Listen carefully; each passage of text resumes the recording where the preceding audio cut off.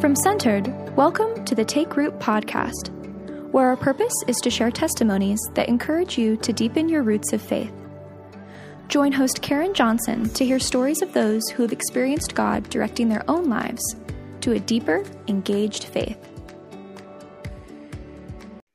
So friends, I am so delighted today to get to introduce you to another dear friend of mine, Richard Stearns. He is the president emeritus at World Vision, where he served as president for 20 years. Prior to that, he was CEO at both Lenox and Parker Brothers Games.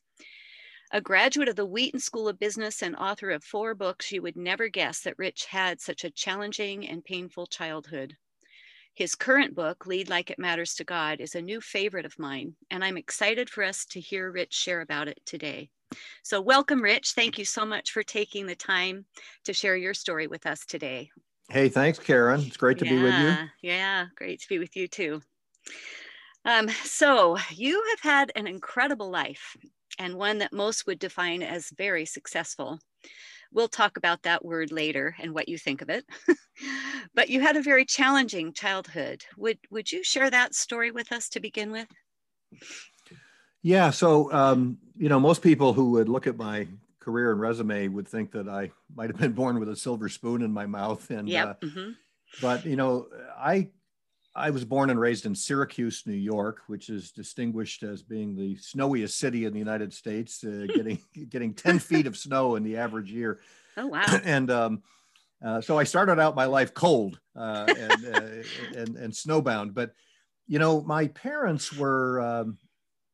my parents struggled a lot. My father had 3 marriages and 3 divorces. My mother was his 3rd wife.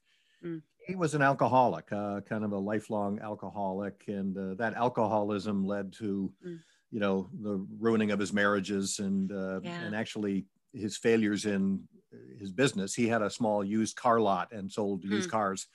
And he went bankrupt twice. And the second time, the bank foreclosed on our house and we were evicted. My mother left him and the family fell apart. And the other thing about my parents is they were not educated. My dad dropped out of the 8th grade. Wow. And my mother dropped out of high school. So kind of an inauspicious beginning for somebody that, wanted to, get a good education and, ultimately become a CEO or a leader.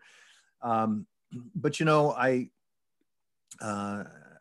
I think in many ways, my parents' challenges motivated me to try to find a better way to live, to try to not repeat the mistakes that they had made. And so I kind of resolved, as a young boy, 10, 11, 12 years old, that, maybe through education, I could, kind of escape from this kind of life. And I always dreamed of having a stable family, right? A loving marriage and a stable family. And, our family, so I married Renee, who is an amazing woman. And we've been married now 46 years. We have 5 children, 6 grandsons.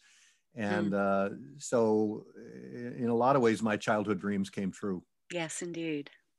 In a beautiful way. And I know your kids, and they are just amazing people themselves. And Renee, and she is just such a treasure, and she's a key part of your story. We're going to get to that in just a second. But first, I want to ask you, you mentioned how that you had this desire, even as a young boy, to have a better education and a better life. But what do you think was different about you from other kids that were under similar circumstances? I mean, you worked so hard.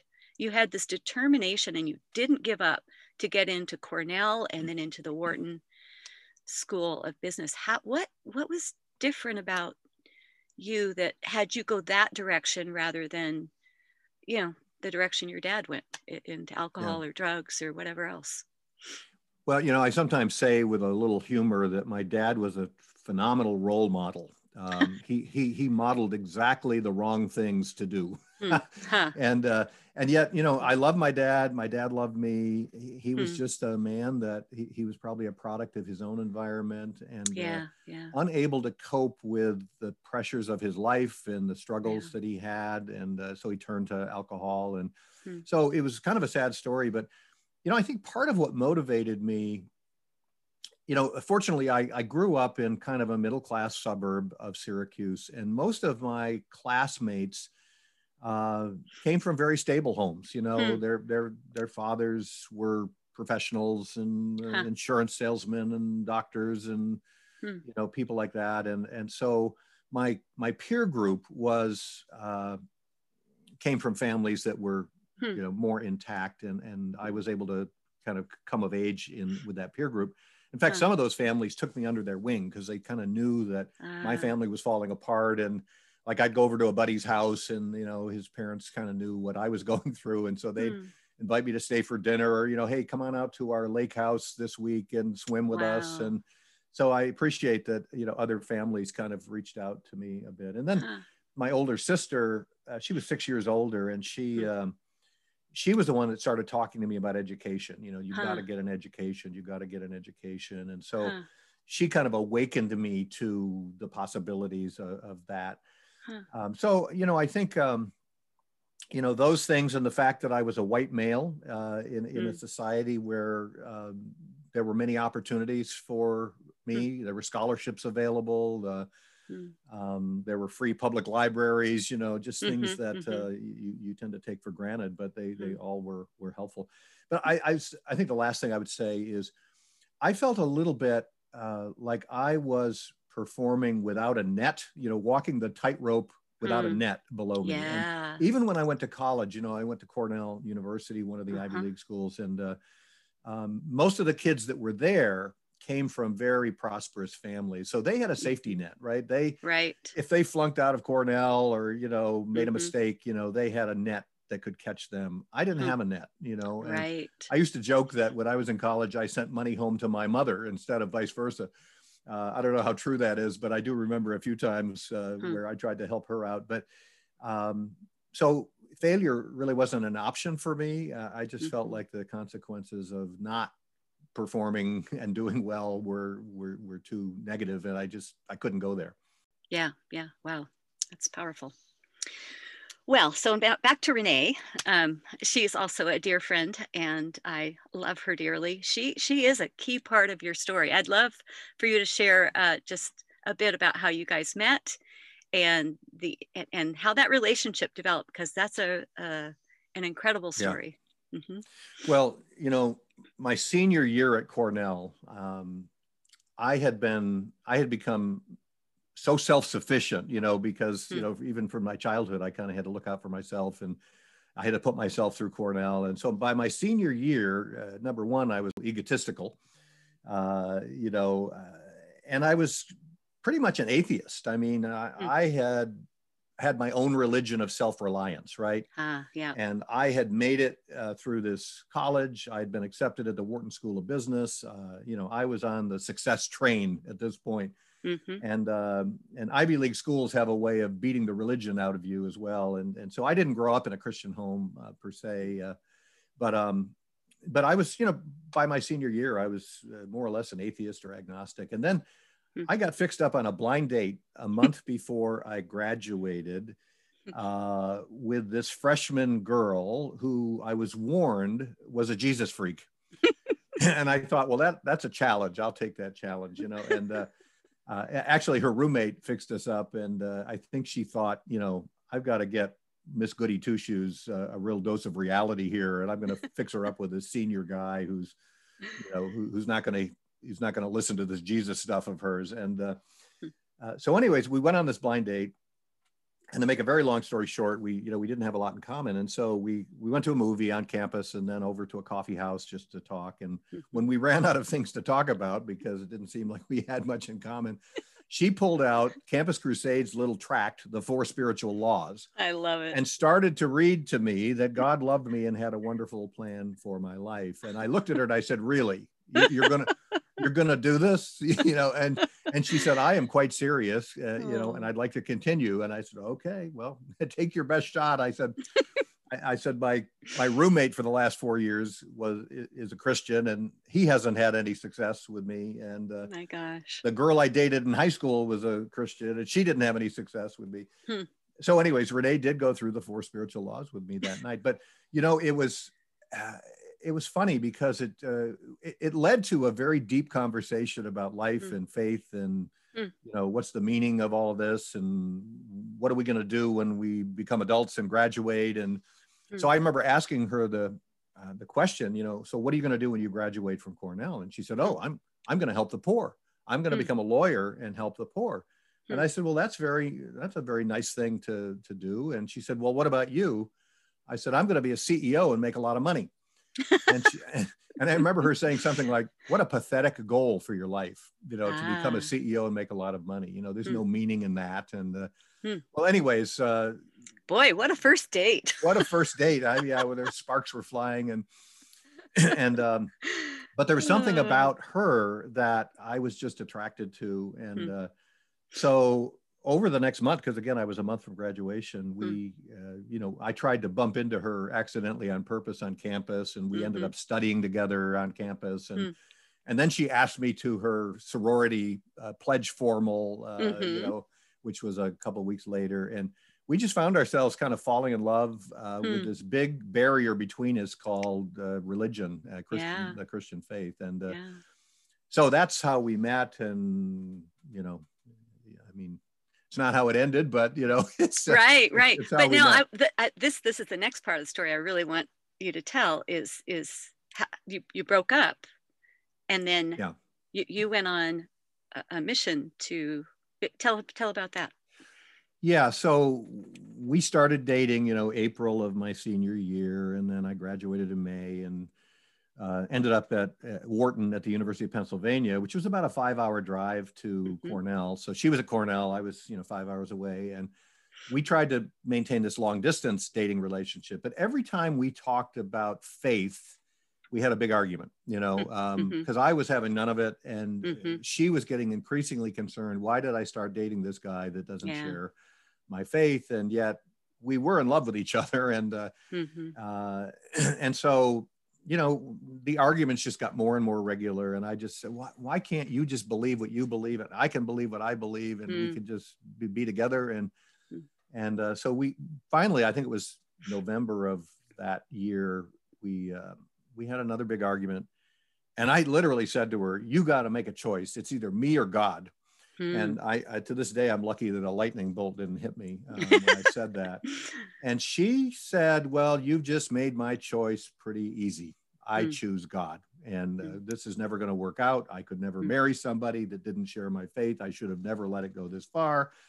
And we broke up. And we were both kind of devastated emotionally by this, but it was kind of inevitable. And that started me thinking, who is this Jesus Christ that caused me to lose the woman I love? I mean, you know, he's been dead for 2,000 years, and he's still causing trouble, you know.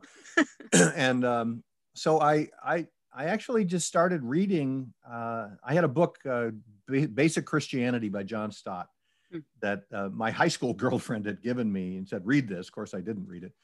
And I just picked it up one night and I read it cover to cover in one sitting. And I found myself at 4 a.m. kind of trembling in my bed because of what I had read. And then I went to the bookstore the next day, and I went to the religion section, and I bought like a dozen other books on comparative religion, philosophy, apologetics, science and scripture. And I just started voraciously reading these books to, you know, to learn more about. It was amazing how little I knew about the Christian faith. I mean, I really knew almost nothing. And so I called Renee in that process, and I said, "Well, I know we're broken up, but I just thought you'd be interested to know I'm reading all of this stuff about the Christian faith, because the next time I see you, I want to have better arguments." And that was my way of saying, I'm trying, you know, I'm trying to learn more. Anyways, a few months later, you know, I was back at business school and doing my homework every night. And then after my homework is done, I'd start reading these books. And I think I read about 50 books over a period of 5 or 6 months, and a lot of C.S. Lewis. And then one day I just realized that if I had to bet my life on whether Jesus Christ was the Son of God, and in a real sense, we do have to bet our lives one way or the other on that. And I said, I would bet that he was. I've been convinced intellectually that he is the Son of God. And so once I was convinced intellectually, I had to do the obvious thing, is I had to commit, like I've got to make this commitment, and it can't just be a head commitment. It's got to be a whole life commitment. And so I got down on my knees in my dorm room at the Wharton School, and I prayed kind of a halting sinner's prayer. And I said, Lord, I don't know what to do next. I don't know how to do this, but I know I want to live my life for you and go where you send me to go and do what you tell me to do. And I'm yours. Wow. It's just such an incredible story to me, how that divine appointment of that blind date and where that led. It's just really amazing. And it's funny when you think, Karen, that the three things we talked about that night, we talked about Jesus. And of course, a year later, I became a Christian. We talked about Renee becoming a lawyer and helping the poor, which she did. She did, yeah. And we talked about me becoming a CEO, which I did, and it was almost like a prophetic evening that everything we talked about came to be.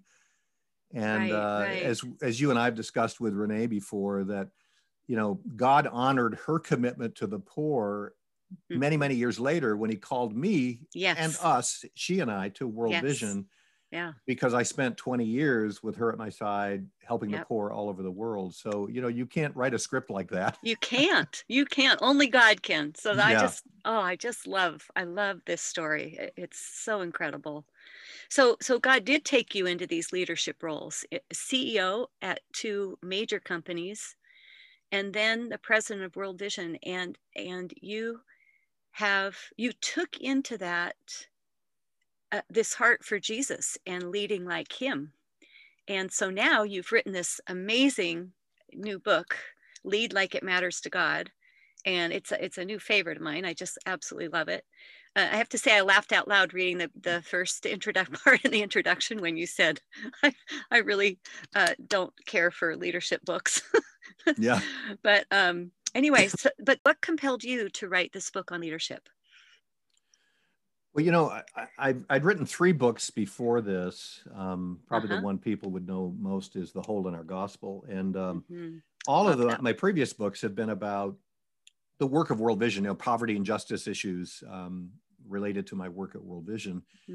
And but when I retired, I just realized, I said to myself, I have a really unusual career path, having been the CEO of 2 secular companies and then this large Christian ministry. And I thought, I've learned a lot about leadership over the years, often the hard way.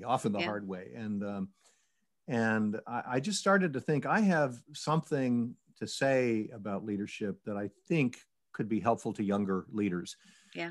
There are a lot of things I know today that I wish I'd known when I was 30 or 40. And I just didn't. And, I think we call that wisdom, that, when you get older and you have these experiences, you accumulate some wisdom. And so I'm always a believer that we should be stewards of our own lives and our own stories. And to be a steward of my story is like, how can I use what God did in my life to help other Christian leaders become better at, their leadership responsibilities? And so this idea for a book crystallized. At the same time, I think we're living in a moment where these values that I write about 17 values that describe a Christian leader, things like integrity and humility and love and forgiveness and listening and balance and courage and perseverance. And I thought we're living at a time when these values are kind of under assault. There are corporate scandals. There was the Me Too movement, scandals just about in every sector of our society about the abuse of women in the workplace. Our politics have gotten uglier than any time in my lifetime. And then even worse, the scandals within the Christian world. megachurch pastors, falling from grace, huge ministry leaders being discredited because of their conduct or their behavior. And I thought, wow, what happened to leading with values, leading with bedrock values? Jesus said, the man or woman who builds their house on the rock are the people that hear my words and put them into practice.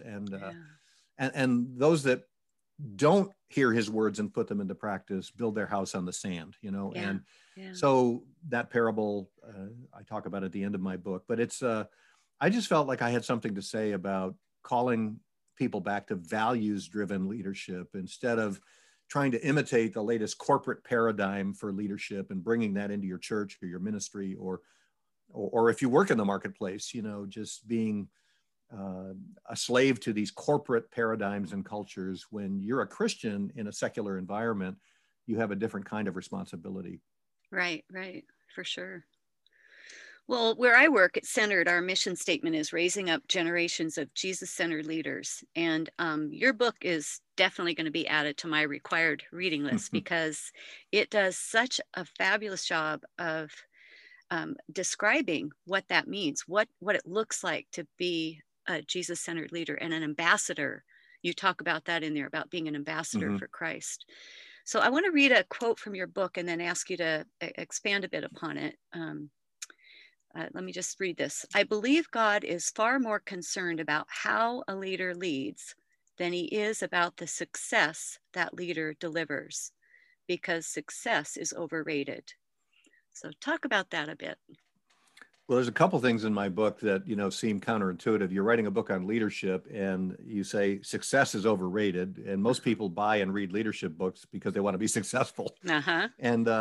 And the other thing, this is funny, when I was writing the first couple of chapters, the first value I write about is surrender. And the next one is sacrifice. And Renee said to me, you sure you want to start a leadership book with surrender and sacrifice? Is anybody going to read chapter 3 after that? Because that's not what people typically sign up for, when they read a leadership book. But right. But, I think, Karen, we are living in a success saturated culture. Just think about it. Every year they publish the Fortune 400 wealthiest people in the world list, and everybody wants to see that list. Who's on it? Who moved up? Who moved down? We celebrate success in every dimension. In the church, we celebrate these mega churches. Wow, this pastor has a church of 30,000 or 20,000, and we celebrate the most famous celebrities. We celebrate the teams that have the winning record. We are worshiping at the altar of success. And I say in the book that, it's almost like this colorless, odorless gas, like carbon monoxide. We're all breathing it in. Even as Christians, we're breathing it in, but it can be deadly, and the drive for success, which just seems like a normal thing in America, it's not what Jesus called us to. Jesus didn't call us to be successful. And as you know, I tell the story in the introduction about Mother Teresa, who really kind of inspired this book. Just a quick anecdote that years ago, Senator Mark Hatfield visited her in India, and he looked at the scope and the scale of poverty and suffering just in Calcutta. Yeah. And then he looked at this 4'9" nun, with a little outpost there in the middle of the sea of poverty. And he thought, and he said, Mother Teresa, don't you feel like a failure because you've been here for 30 or 40 years working with the poor, and poverty's worse today than when you started. Aren't you overwhelmed? And don't you feel sometimes like a failure? And she said to him, my dear Senator, God did not call me to be successful. He called me to be faithful. And in those 14 words, Mother Teresa turned our leadership paradigm inside out and upside down, that. And so I also say in the introduction, that all of us will someday stand before the Lord and maybe give an accounting for our life, or hear him give an accounting of our life.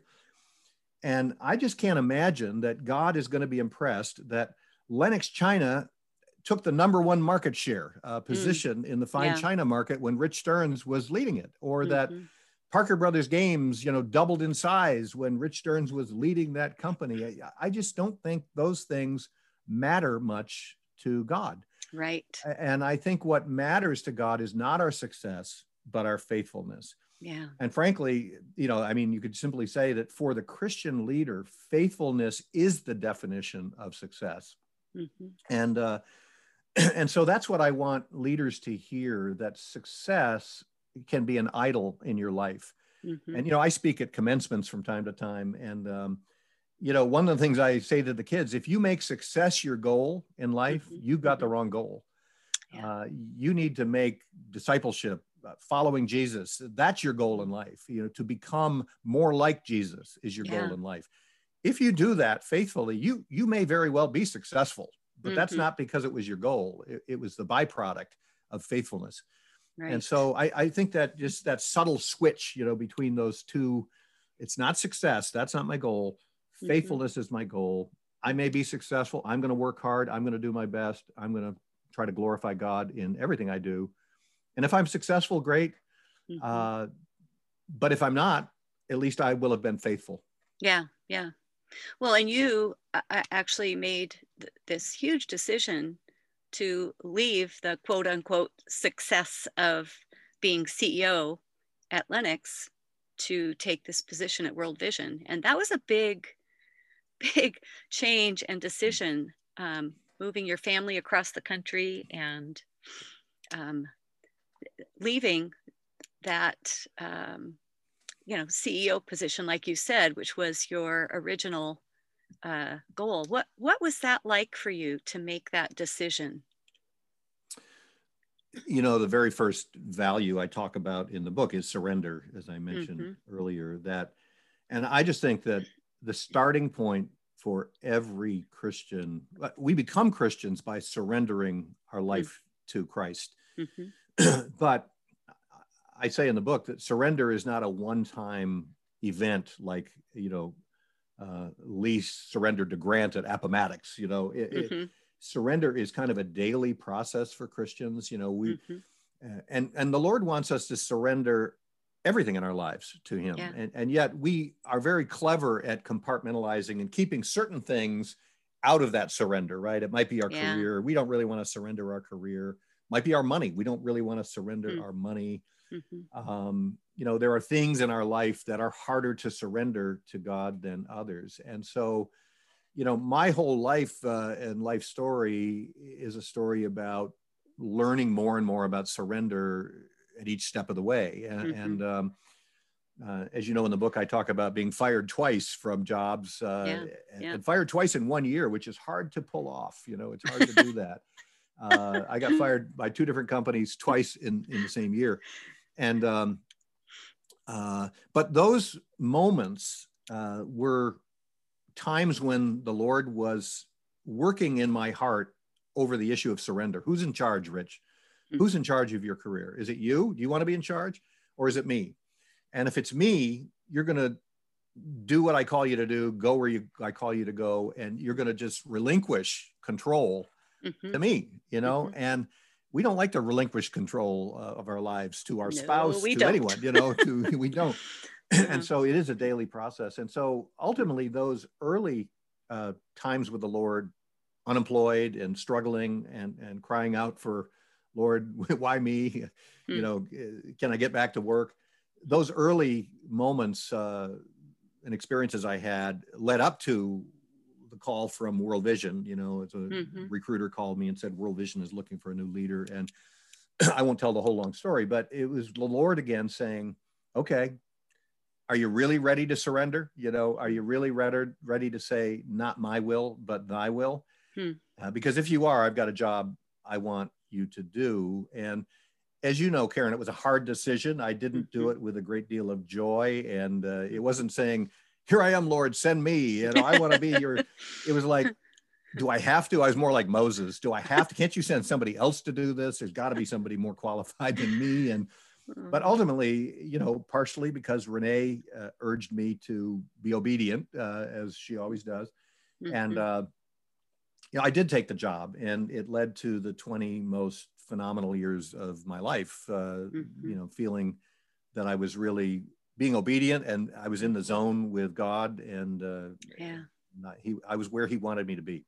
Yeah. And the impact that you had on the world by making that decision in caring for so many children around the world is just an incredible story in its own. So maybe another time we'll talk about that one. Yeah.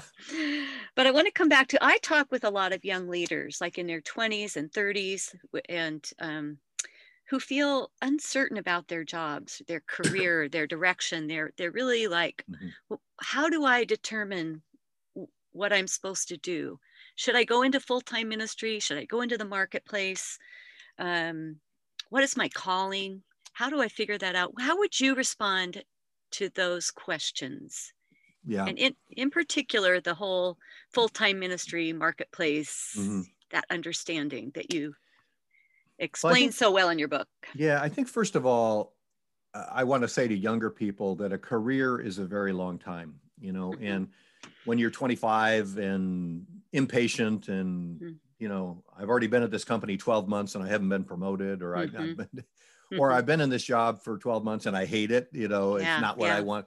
You know, when we get out of college or finish our education and we take our first job, it's kind of culture shock, because we go from, you know, fraternity parties and leisure with peers, spring break, we go from that to responsibility and, you know, working 8 to 5 and maybe longer, and, you know, responsibilities and 2 weeks of vacation every year instead of, you know, 20 weeks or whatever. And so it's kind of a rude awakening. And I think a lot of young people, let's face it, most of us when we're in our 20s don't really have a good idea of what we want to do long-term or how we're going to get there. We may have some inklings. Some people have more than others. But a career is a very long time, and your current job may not be your dream job, but it may be a stepping stone to your dream job, because every job we take helps us learn more about ourselves. You know, what am I good at? What am I bad at? What do I love to do? And what do I find to be tedious and difficult? And I have no interest in doing that. Right.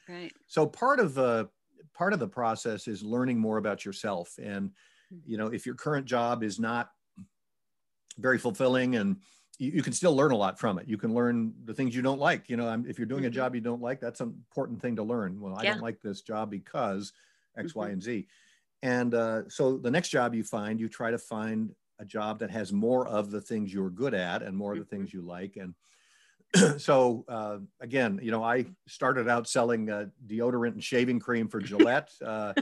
And I thought, do I want to do this the rest of my life? And the answer was no. And then I jumped to a toy company, and I loved that job. It was a great experience, and ended up later at Lenox, China. Every young boy's dream is to run a fine tableware company, you know, and, you know, and then finally World Vision. So I'm a great example of how your career can take all kinds of twists and turns. Now, on the ministry versus secular job issue, first of all, I think one of the points I try to make in this book is that your real job, if you're a follower of Christ, your real job, I don't care where you work, your real job is to be an ambassador for Christ in that place. So absolutely. 2 Corinthians 5:20 is, if I have a life verse, this is it. It goes like this: we are therefore Christ's ambassadors, as though God is making his appeal through us. So I love that verse. That's amazing. If you're listening today, you have just been appointed as Christ's ambassador. What an amazing title, right? What an amazing job. And what do ambassadors do? They represent the values, the character, and the priorities of the one that sends them. So wherever you work, or wherever you live, you are representing the values, the character, and the interests of Christ in that place. And that is your real job. That is your real job. The other job you may have is your cover job. You know, I talk about that TV show, The Americans, where these Russian spies were living undercover in the United States in the 1980s and running a travel agency. And I say, well, the travel agency was their cover job. Their real job was to spy for the Soviet Union. And so it's not the perfect metaphor, but it's a way to think about your calling as a follower of Christ sits above your career. Yes. And your career is the place where you live out your calling, right? Now, so that means that your secular work is also sacred, you know, that because you are now the fragrance of Christ at Amazon, at Boeing, you know, wherever you might work. If you're in government, you're to be the fragrance of Christ in that place. Now, the decision on whether to move to a Christian organization or a Christian ministry, a lot of that has to do with how God leads you, and what your passions are. God usually puts passions inside of us. He puts gifts and talents and passions. And as we get more in touch with our gifts and talents, what has the Lord given me? What attributes and assets and inklings and passions has he given me? And what are the things that really make my heart soar, and if you're a young person and you just love, these social justice ministries or International Justice Mission or World Vision or Compassion International, you can listen to those voices, to those voices, pray about it. But, there's a principle in Scripture that if you're faithful with a little, God may entrust you with a lot. And so even now, if you're 25 or 30, be faithful where you are. Be a faithful ambassador to Christ there. Be faithful in your tithing and your obedience and the way you live your lives in front of other people. And as you do this, the Lord may give you increasing opportunities and responsibility to serve him in different ways. My former pastor, Earl Palmer from University Presbyterian Church, used to say to young people, God can't steer a parked car. So what did he mean by that? Like, if you have an inkling that, I really want to move toward some kind of Christian ministry, whatever it might be, get your car on the road, move in that direction, get moving, get out of the parking lot, right? And don't just say, well, Lord, I'm sitting here waiting for you to give me this perfect job. Investigate the kinds of organizations you might want to work for. Try to get some interviews, see if they have job openings, network with some people who work in organizations like that and ask them about their jobs and what they like about them. And, put yourself in play and then see if the Lord opens doors for you in that way. But I know the Bible doesn't say God helps those who help themselves, but I think there is a notion that, following God's call takes a little work on your part too, to understand your gifts and strengths and to investigate and explore opportunities where you think you could be useful to the kingdom. But you may spend your whole career. Most people will spend their whole career in more secular marketplace jobs. And that's fine, because you can have a huge influence in those places as well. Remember, part of the kingdom of God is we are sent people. We as Christians have been sent into the world as salt and light, right? To bring light into the darkness and to bring the preservative of salt and to be beacons for the truth of Scripture and the values of love and compassion. So you can be that ambassador at Amazon or Boeing or wherever you might work. And that's a real kingdom assignment, because God wants to make all of these institutions more pleasing to him and more conformed to his likeness. And so he sends us to these places. Yeah. Well, that's so well said. Thank you. All right. Well, I have one last question. Man, I could talk all day. I told you it was hard to narrow down all the questions I had for you. But one last question for today. What have you been learning this last year as you were writing this book, and just in consideration of all that's been going on in our world? What's God been teaching you? Well, it's been an interesting season for me because, as you know, I retired a little over 2 years ago. And so to go from 44 years of working full time, every waking hour of the day, pretty much, to go to summer vacation that never ends was kind of a culture shock. So part of it is just finding a rhythm in my own life. And before the podcast today, we talked about how I'm finding a way to reinvent myself, right? So, I'm a believer that, God is still wants to use me. He still wants me to be his ambassador. And so these days I'm, speaking about leadership, and I wrote this book about leadership. And I think it's one of the ways that God can use me in this next season, especially with younger leaders who might benefit from some of this. I think COVID-19, I remember when we realized how serious it was, I thought, man, I'm glad I'm not a leader right now in the World Vision or at Lenox or any of these institutions, because this has been an extremely difficult year for leaders. Yeah. And think about it, Karen, there has never been, since the Noah flood, there has never been a global event that affected every institution and leader in the world simultaneously. This is the first time since the flood of Noah. Wow. And, there have been regional conflicts and problems and disasters, but there's never been anything quite as pervasive and global as what we have been through. So leaders have had to reinvent the way they lead, and they've had to reinvent their organizations. They've had to navigate their organizations through treacherous, and I don't care if you're a dry cleaner, that runs one store, or you're the leader of Procter & Gamble. I mean, difficult times to navigate through. So I think this has been a real testing time for leaders. And it's been a time when leaders have needed to be encouragers. People are discouraged. People in your workplaces are discouraged, and they need a leader that helps them see a better future, helps them see light at the end of the tunnel.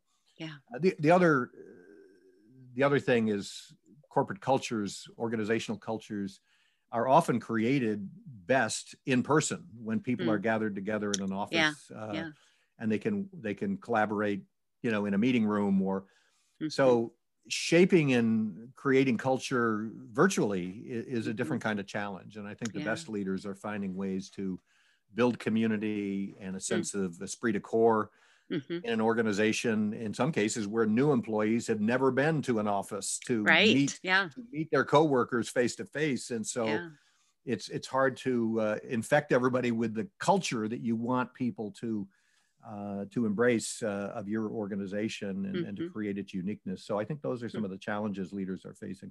Wow, that's really good. Well, thank you so much, Rich. Friends, you can tell that Rich is a very humble man with a great sense of humor and just an incredible passion for leading like Jesus. So I can't encourage you enough to read this book, Lead Like It Matters to God, because we're all leaders wherever God has placed us. And the encouragement in this book to live as his ambassadors to the world is something that we all need. Rich has also recorded some fantastic podcasts with incredible leaders from around the world. And those are rich with insight too. So you can find those podcasts anywhere you look for your podcasts, and it also entitled Lead Like It Matters to God. So Rich, thank you for sharing your time with us today and your story. And as I said, there's just so much more to it. But thank you for taking the time today to be with us. Hey, thanks, Karen. And thanks for having the talk, and thanks for what you do as well. Yeah, thank you. So until next time, God bless you all, and take a look at this book and Leading Like Jesus. So bless you all. Talk to you again. Thank you for listening to the Take Root podcast.